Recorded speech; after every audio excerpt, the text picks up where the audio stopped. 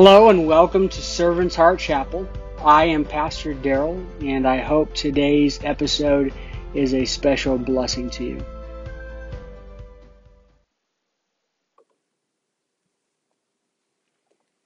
So Romans 9 is all about God's sovereignty in a broken world.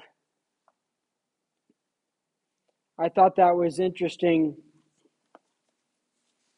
in the hymn we just sang, He Loves Me.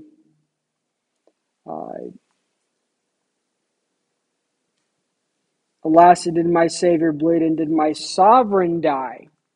Sovereign is a word we don't use very often, and because of that, it can lose its meaning. We take words for granted. We don't really think about what they mean. And it's important to understand what we mean by sovereign when getting into Romans 9. Sovereign is to be in control, in complete control of something. That is what it means to be sovereign. We say God is sovereign over all the universe. In fact, let's take a slight detour to Isaiah chapter 45. Just to and Paul is going to be talking, in Romans, Paul is going to be talking about God's sovereignty. And I think it's valuable to look at the passages he would have looked at, he would have known about, including Isaiah, his prophecy in chapter 45.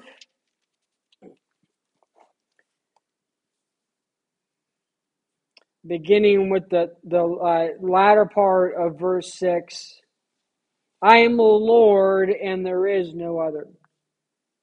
I form light and create darkness. I make success and create disaster. I, the Lord, do all these things.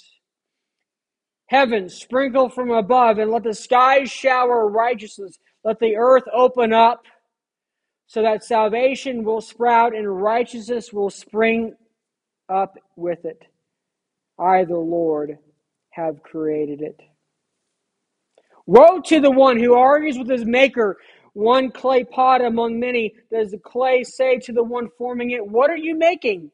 Or does your work say, he has no hands?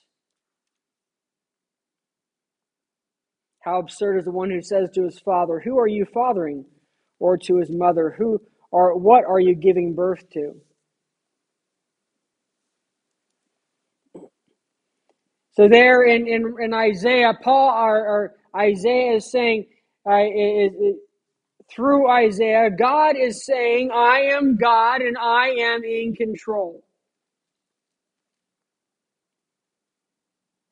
It's important so we know what sovereign means to be sovereign. We know that God is sovereign. Nothing happens in our life or even in all of known existence, all of creation, without God allowing it to happen. It's really not surprising that this is probably the most common complaint of those who reject God, reject religion, reject Christianity. The most common complaint I see is that God allows bad things to happen. Therefore, he must not be good.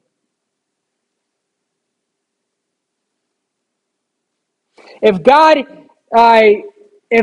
is in complete control and allows bad things to happen, isn't he at fault? That's the questions they ask in Romans 9, and we're going to discuss that.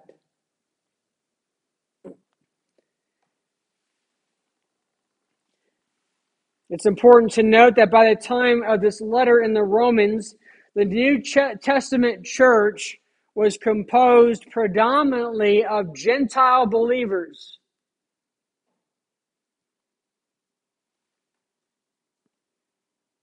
the heathens, those who were not of Judaism, predominantly of Gentile believers, and that Jews had begun to reject the gospel in large numbers. And Paul deals with some of their arguments in this chapter, chapter 9. He deals with it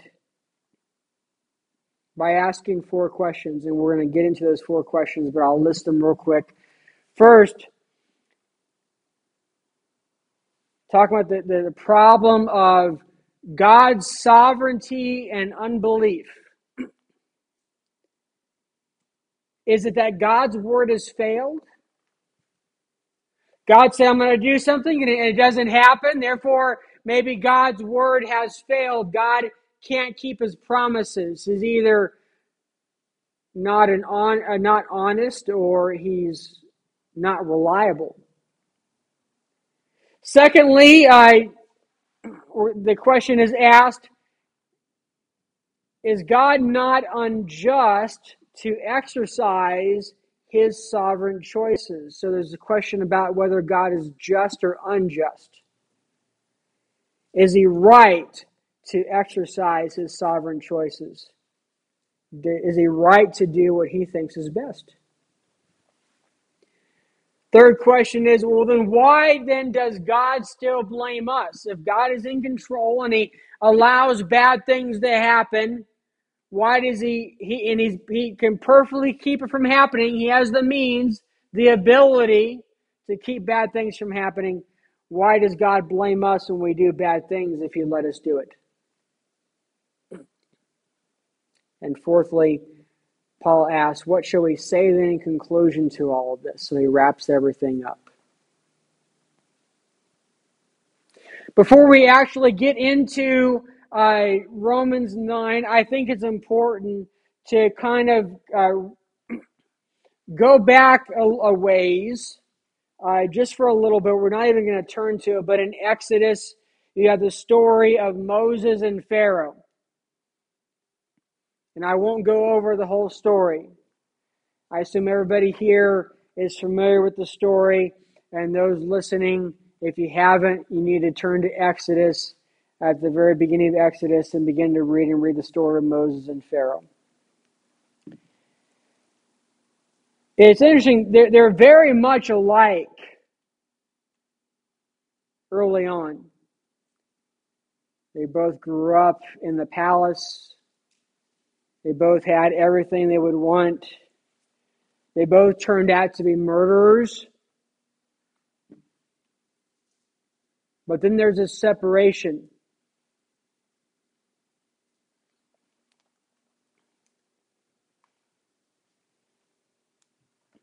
The Bible says that Moses rejected the pleasures of sin.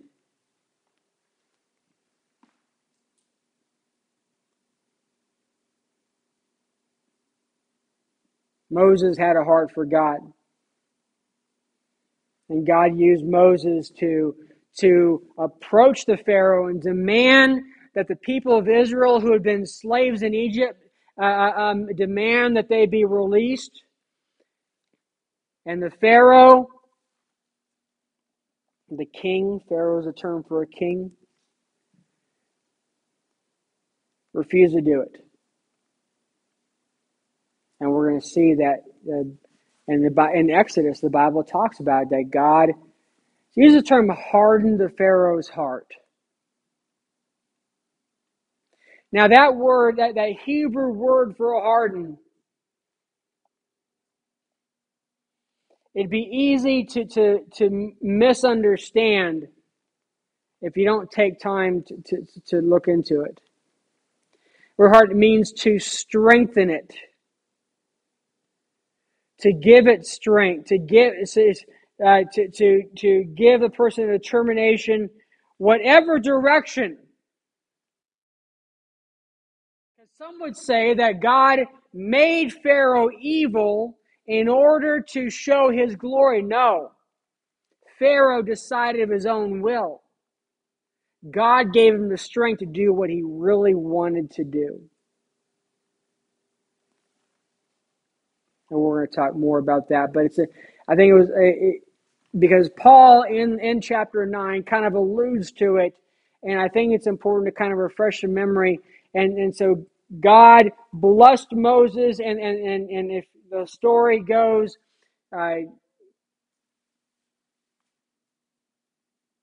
God sent 10 plagues to Egypt before Pharaoh finally released the Israelites. And then even then, he still went after them until God destroyed them in floodwaters.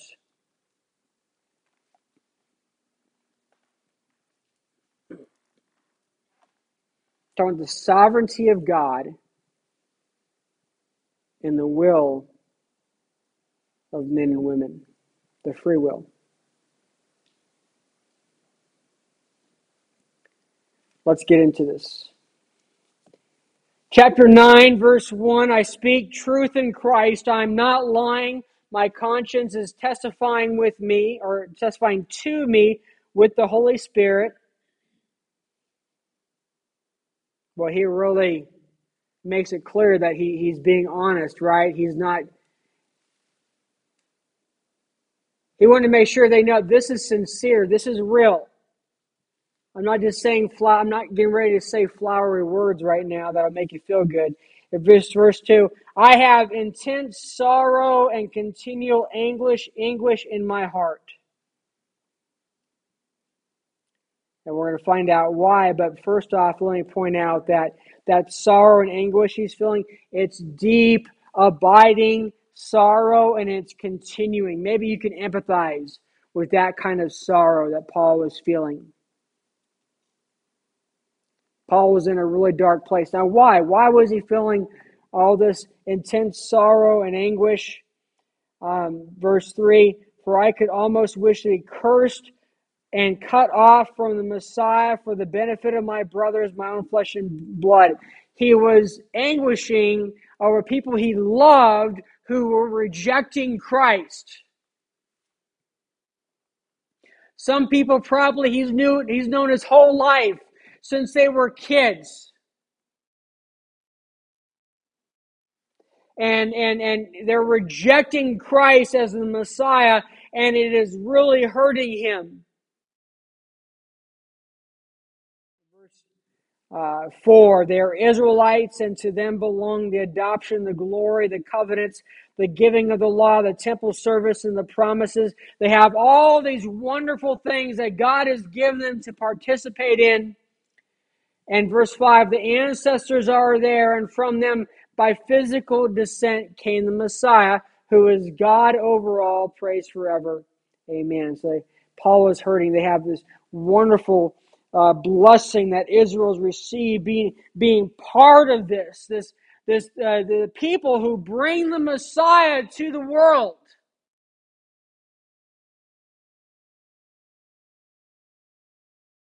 And they rejected him. Verse 6, it's our first question, but it is not as though the word of God has failed. For not all who are descended from Israel are Israel.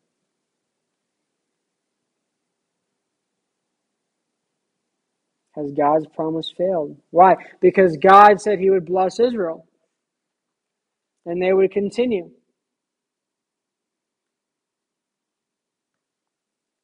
So has God's word failed? No. At first sight, it would appear that God's promise to Israel had failed, literally fallen, for he had promised to bless them. But they had forfeited that blessing through unbelief. God has kept his promise, which was addressed, however, to not all Israel, but to the true spiritual Israel, as we saw that. Not all who are descended from Israel are Israel. We're going to find out the difference there shortly. Verse 7, neither are they all children, because they are Abraham's descendants. On the contrary, your offspring will be traced through Isaac. That is not the children by physical descent who are God's children, but the children of the promise are considered to be the offspring. See, they thought since we were descendants of Abraham, we're covered. We're good. And that's in case maybe you're struggling to see how it could apply to us here. Why would we care about that? There are people, if I'm a church member, I'm good. If I just claim Christianity or have a Bible in my house, I'm good, or a cross on my wall, I'm good.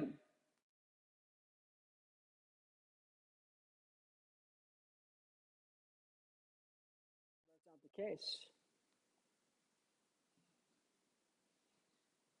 Verse 9, for this is the statement of the promise. At this time I will come and Sarah will have a son, and not only that, but also Rebekah received a promise when she became pregnant by one man, our ancestor Isaac. For though her sons had not been born yet or done anything good or bad, so that God's purpose according to election might stand, not from works, but from the one who calls, she was told the older would serve the younger. As it is written, I have loved Jacob, but I have hated Esau. See, God's plan for bringing salvation to the world did not involve Ishmael, but Isaac. Ishmael was a natural son of Abraham. But what was his son? He was a son of Abraham trying to figure things out on his own, right? Rather than wait for God. Was not a son of the promise. God said, Sarah is going to have a child.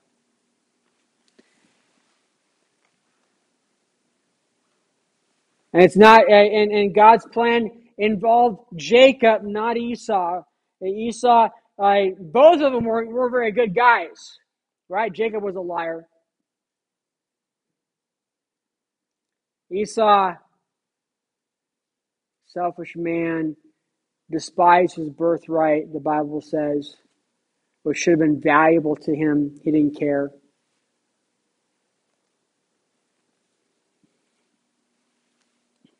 Two men, one man repented. And God used him and made him part of the lineage.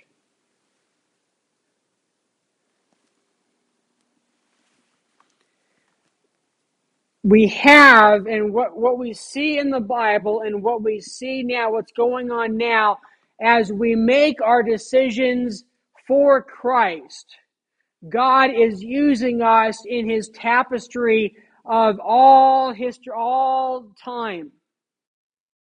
His plan. And He takes those who He knows, those who reject Him and those who won't, and puts them in positions for His glory, His plan, His benefit.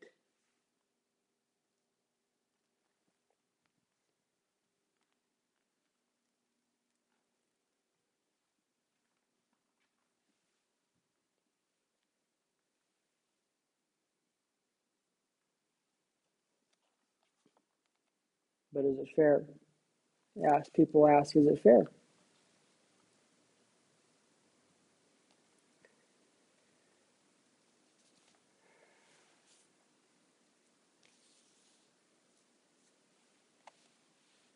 I mentioned that Esau forfeited his birthright because of his own worldliness and lost his rightful blessing because of his brother's deceit. So we see that human responsibility is interwoven with divine sovereignty in their story. God knows exactly what we are and what we'll be and selects us for His purpose.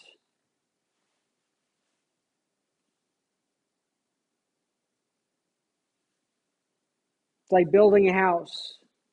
You need different materials. And God uses different kinds of people in different positions and allows some to grow in power whether good or evil, and allows some to suffer and struggle, whether good or evil.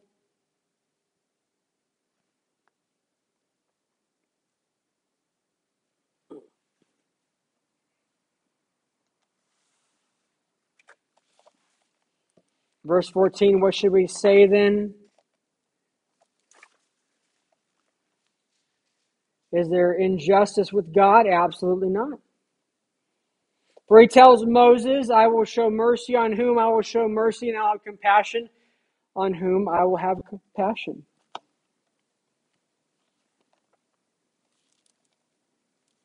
To Moses, he stressed his mercy. In verse 16, so then it does not depend on human will or effort, but on God who shows mercy. For the scripture tells Pharaoh, I raised you up for this reason, so that I may display my power in you, and that my name may be proclaimed in all the earth.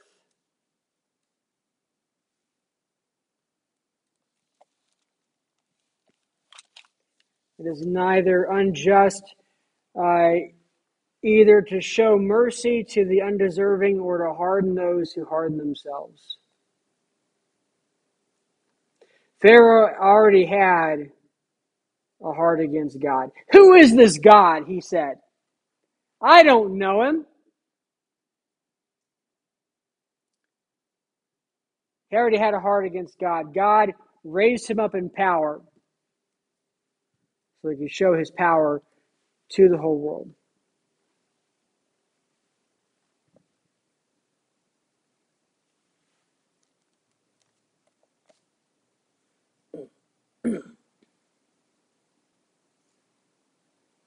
Verse 18, he shows mercy. So then he shows mercy to those he wants to and hardens those he wants to harden.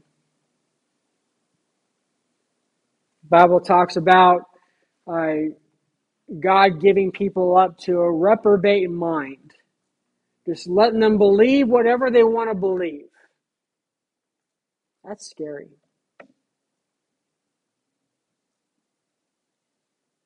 A lot of people have thought, well, I know I should surrender to God and stop the sin business, but now's not the right time. I'll do it later. I'll do it tomorrow. I'll do it later on. It's not a good time right now. And months turn to years, and years turn to decades. And they've completely forgotten.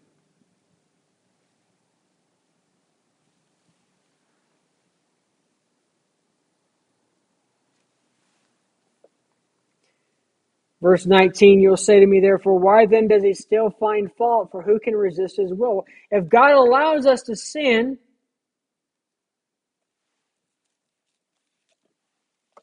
why does he find fault with us? Is it fair for God to hold us accountable to him when he makes the decisions? To this, Paul makes three separate responses, all of which concern who God is. You see, most of our problems arise and seem impossible because our image of God is distorted. God is not unjust.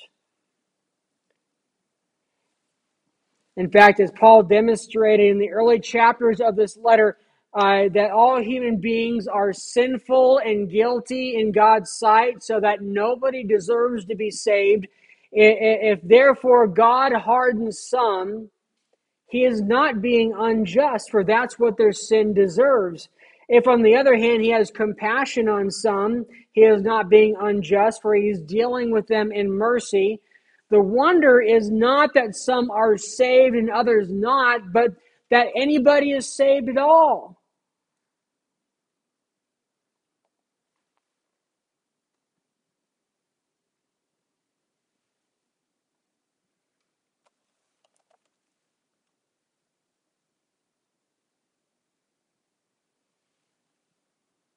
Verse 19 again, why then does he still find fault? For who can resist his will? And then verse 20, but who are you, a mere man, to talk back to God? Will what is formed say to the one who formed it, "Why did you make me like this?" Or has the potter no right over the clay to make from the same lump one piece of pottery for honor, another for dishonor?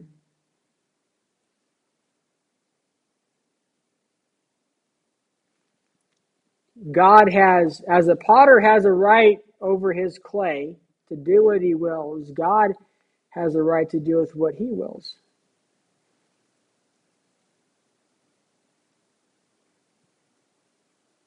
When we ask why, you realize that we are putting God on the defense. We're insisting God explain himself. And God is not in the business of explaining himself.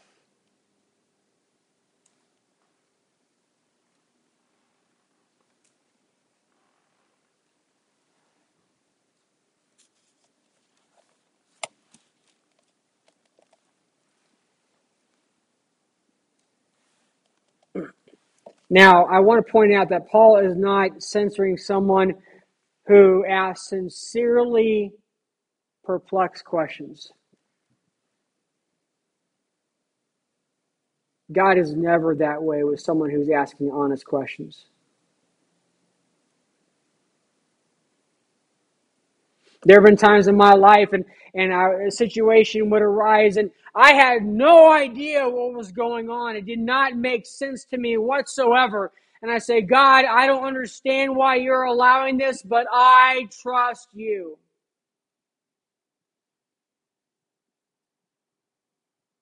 I know that you have my best interest at heart, so whatever happens, I'm along for the ride. Amen?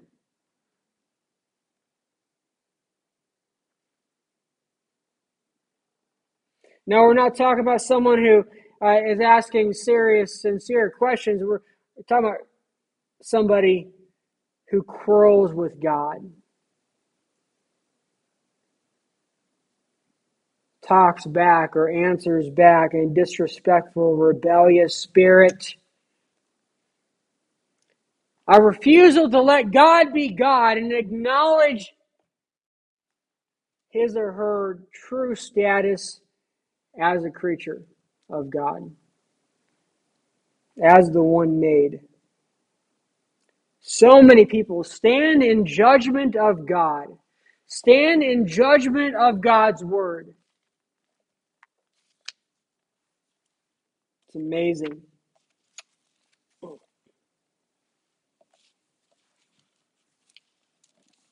It is nowhere suggested that God has it is nowhere suggested that God has the right to create sinful beings in order to punish them. God doesn't do that. I had one guy tell me basically that well, if I am sinning and I'm doing things I know is wrong, but God's allowing it, so that was his thought.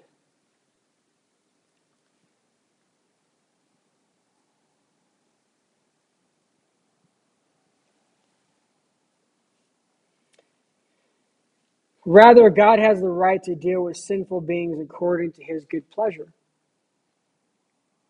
either to pardon or punish them. See, God doesn't arbitrarily decide who will go to heaven and who will go to hell. In fact, the Bible makes it very clear, God says, whosoever will.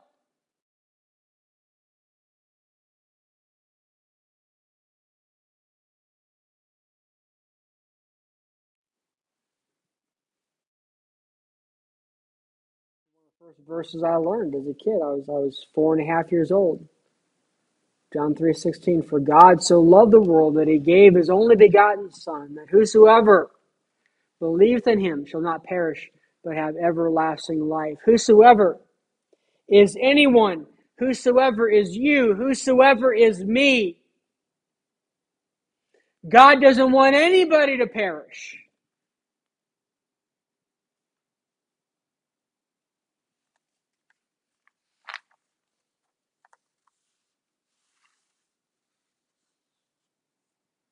And anything outside of our own decision for Christ and obedience to Him, anything that God's involved in outside that is not our business.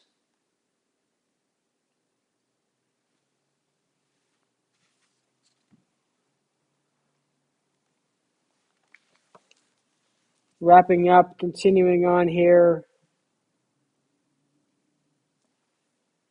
Verse 20, I already did that one. Verse 22, and what if God, desiring to display His wrath and to make His power known, endured with much patience objects of wrath ready for destruction?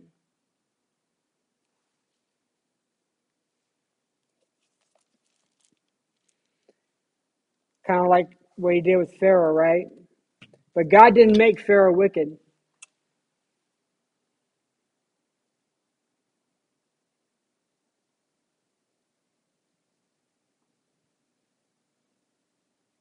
He just allowed Pharaoh to do what he really wanted to do. He gave him up to a reprobate mind. Verse 23, and what if He did this to make known the riches of His glory on objects of mercy He prepared beforehand for glory? On us, the ones He also called, not only from the Jews, but also the Gentiles. Also, He says in Hosea, I will call not my people, and he who is unloved, beloved.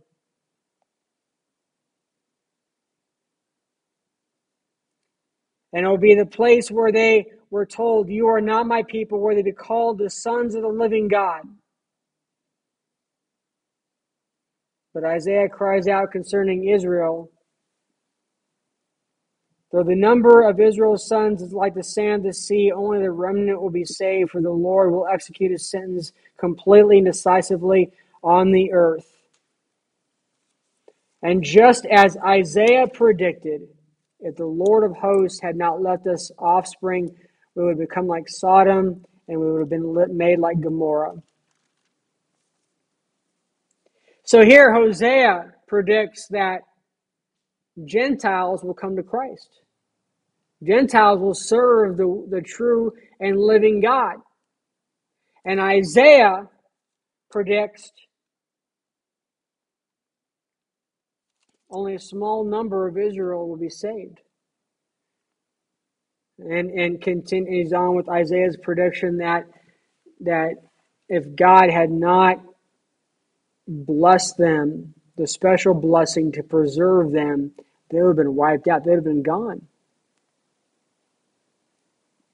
Israel's the only culture in human history that went for a long period of time without a homeland and still survived.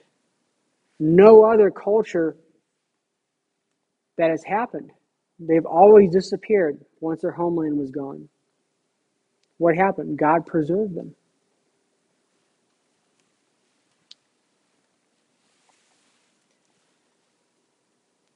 Verse 30, what should we say then? Gentiles who did not pursue righteousness have obtained righteousness, namely the righteousness that comes from faith. But Israel, pursuing the law for righteousness, has not achieved the righteousness of the law. Why is that? Because they did not pursue it by faith, but as if it were by works. They were trying to earn their way to heaven. They stumbled over the stumbling stone. As it is written, look, I am putting a stone in Zion to stumble over and a rock to trip over, yet the one who believes on Him will not be put to shame.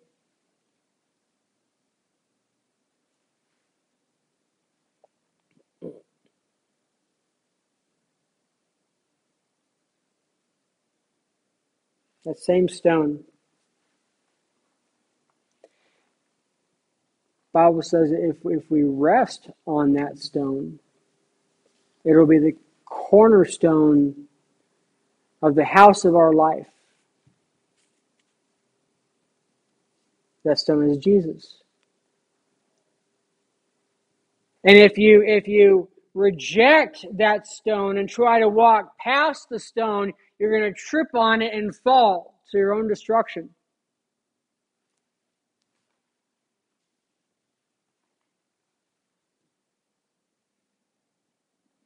God's in control. And sometimes we wonder. That's all for today. We certainly hope it was a blessing to you. If you'd like to reach out to us, you can email us at servantsheartchapel@gmail.com. If you'd like to learn more about our church, you can go to servantsheartchapel.org. Have a wonderful day.